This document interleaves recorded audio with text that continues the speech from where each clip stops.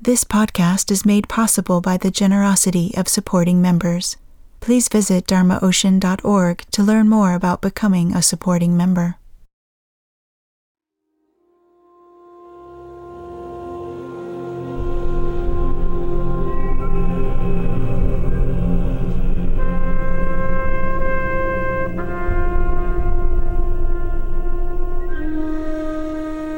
You are listening to the Dharma Ocean podcast. In this talk, Reggie discusses the destabilizing process of somatic meditation. Practice, he says, opens space in our state of being that gives rise to surprising and unexpected experiences.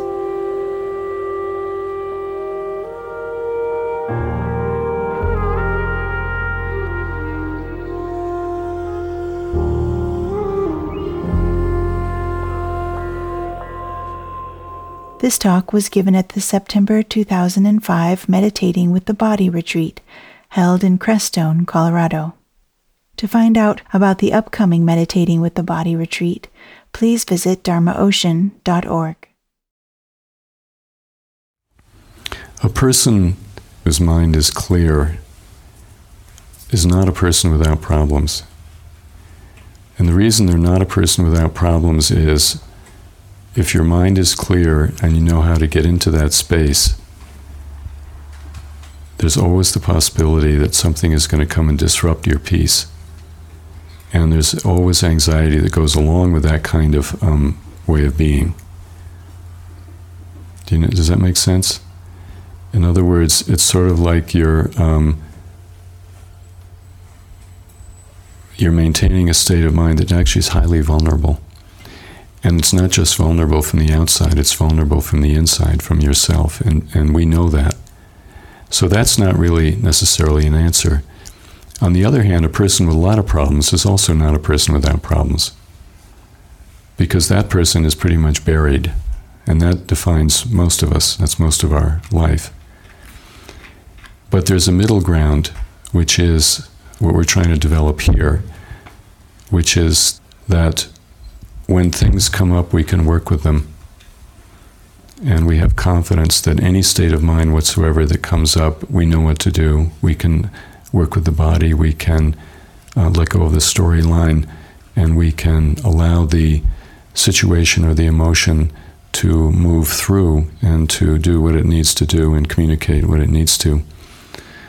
So, of course, there are going to be times that we feel tremendous peace and tremendous clarity and real freedom.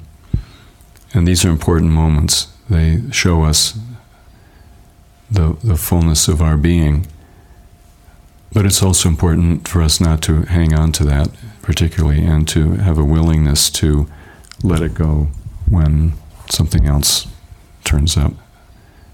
When we do the body work,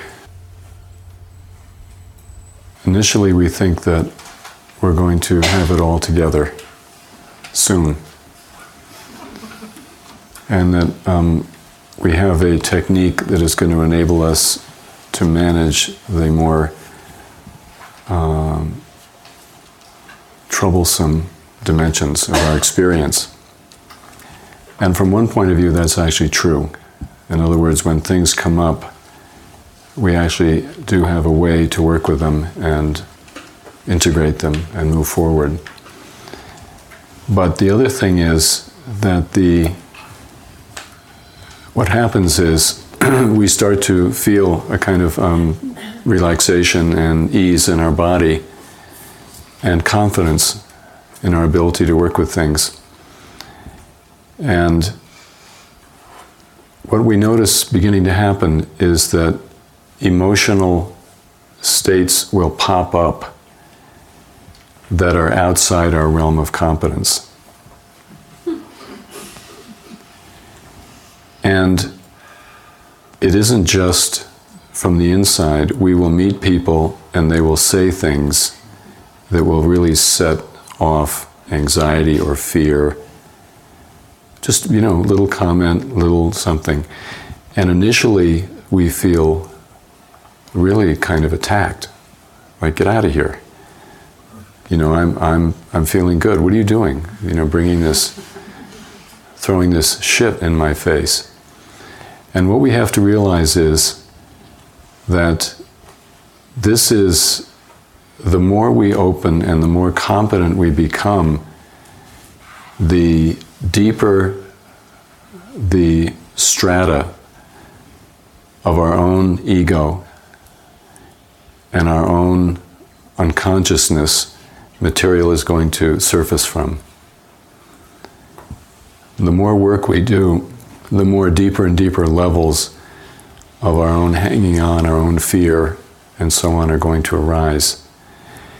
And it's very, very important to realize that this actually is a fruition of your practice. This is not some kind of irritating mental event or bad dream or inconvenient human encounter that has just come out of nowhere. It's not like that. These things are actually incited by our practice. So truly there is no endpoint in the practice itself.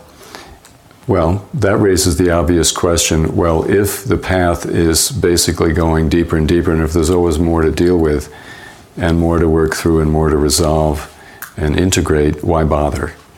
I mean, if life is going to be painful and difficult and destabilizing and surprising in a bad way, why do we bother doing the work? Well, because the work leads to a clarity and a sense of connection with ourselves and a kind of creativity that we really long for. But part of the deal isn't that all the negative stuff goes away. But the positive is our own sense of being who we are and of working in an effective way with our life and of having confidence we can handle things when they come up. Even though initially we can't handle it, we know how to handle it, we do handle it. And the other reason for doing the work, obviously, is the deeper we go, the more helpful we become to other people. If people come in at the same level that we're at in terms of our understanding, we can be friends, but we're not going to be that helpful because we can't really see what's going on and we can't help them connect with what they're needing to connect with.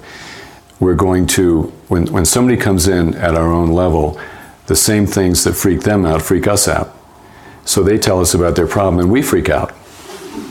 And even if we're in a helping profession, we're sitting there kind of maintaining our professional posture, we're freaked out.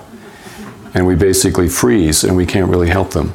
So we, through doing this work, the deeper we go, then the more problems and emotional states and human encounters that used to completely make us go nuts, they don't anymore because we've actually worked through that and there's a sense of space around it. We don't freeze up. So I'm just mentioning that we're sitting a little bit here and I'm providing the space so that we can run into some difficulties and irritating states of mind, and we can remember some annoying conversation we had at lunch. I need to provide a lot of room for that so that we have more to work on. But please have confidence in the fact that this is an endless journey. And we're never it's not like you're in a plane and you're going through the clouds and pretty soon you're up above it all and you're just flying through the blue sky. It's not like that. I mean, I think you sort of suspect that. But there's another part of us that when we run into very strong practice and we feel a lot of transformation, we really do hold out the outside hope that pretty soon we're going to hit the blue sky and there's going to be no more atmospheric turbulence. And it just isn't like that. So what is the attitude we should take? Here's a quotation. The everyday practice, and people divide you into training intensive, we're going to go, here he goes again. The everyday practice is to develop an attitude of complete acceptance and openness to all, A-L-L, situations and emotions and to all people.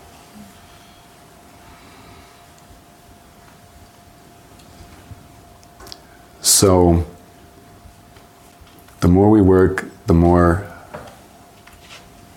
we notice the painful spikes of our emotional life and our human encounters. And at that point, the invitation is to open and open further. And strangely enough, that's how you handle, so to speak, difficulties. And now, how is that handling things, opening in that particular way?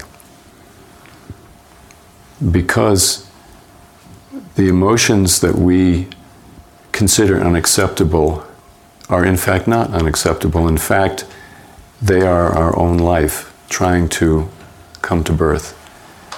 And the more room we give to emotions and encounters, situations, people, the more we discover why they're in our life and what they're there for. And truly, they're not there to create annoying disturbances. They're there to enable us to move forward as human beings, to grow and to be more creative and more present to our lives. So the basic idea is to welcome. I mean, of course, initially, if somebody throws a bucket of cold water in your face, your initial response is not to welcome the bucket of cold water.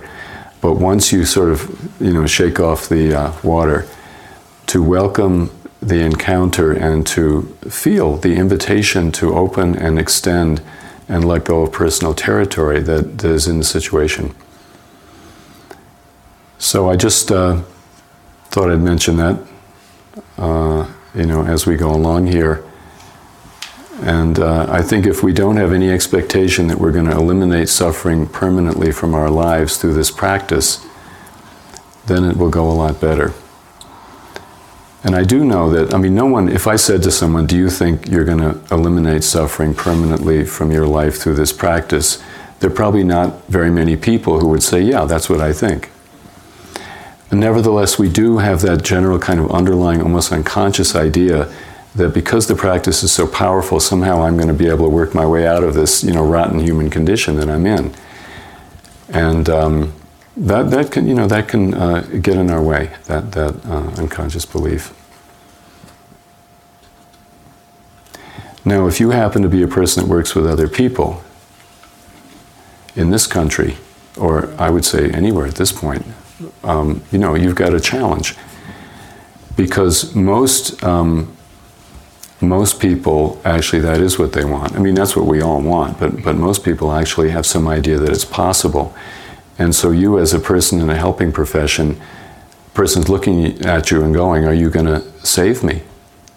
I've come here because I want to be saved from my own human condition. Are you going to do that? So it's just interesting for all of us to consider what our response might be in that situation.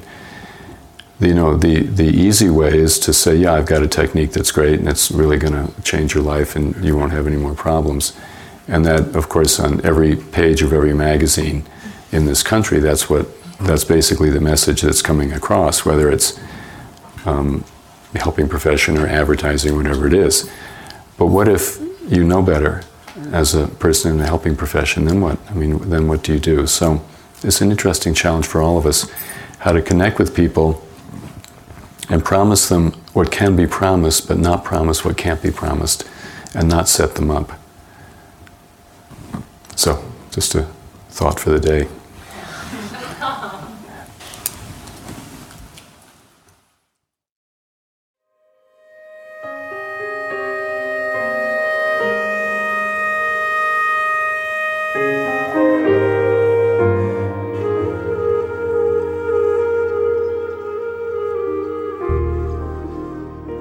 To download more of Reggie's teachings, find out about upcoming retreats, and to explore a variety of audio listening guides to assist you on your spiritual journey, please visit dharmaocean.org.